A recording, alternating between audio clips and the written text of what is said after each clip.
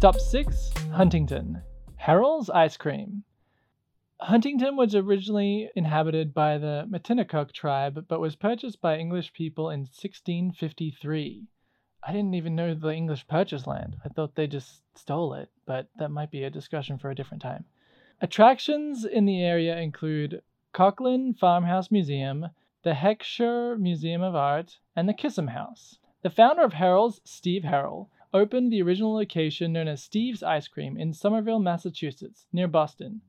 There he pioneered the homemade and fresh ice cream, what he called gourmet ice cream. Apparently the ice cream industry became stagnant around that period, but that's a little off topic, and we can chit-chat about that at the next stop. He mechanically altered the motor on a small batch freezer to mimic the hand-cranked freezer, creating rich, creamy, and low-air ice cream. Low air makes it really smooth.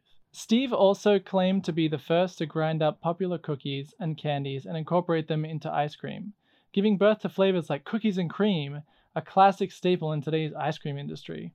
After 42 years, Steve handed over the reins to his partner Judy Herrell, who keeps Herrell's at the top of their game with distinctive flavors and strong customer loyalty, all while offering 300 flavors on rotation, including no sugar added, dairy-free, and vegan-friendly options. So that's Herrell's in Boston. At Herrell's Ice Cream in Huntington, the only other store under the Herrell's name, they also pride themselves in being family-owned, currently by Rick and Kathy Muser. They operate their ice cream store, which focuses on providing a variety of products with uncompromising quality. As Comac natives, it is their desire to bring sweet indulgences to the homes that make up the Long Island community.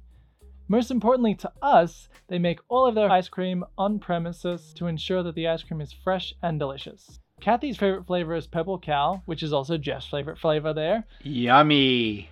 And Rick's is malted vanilla.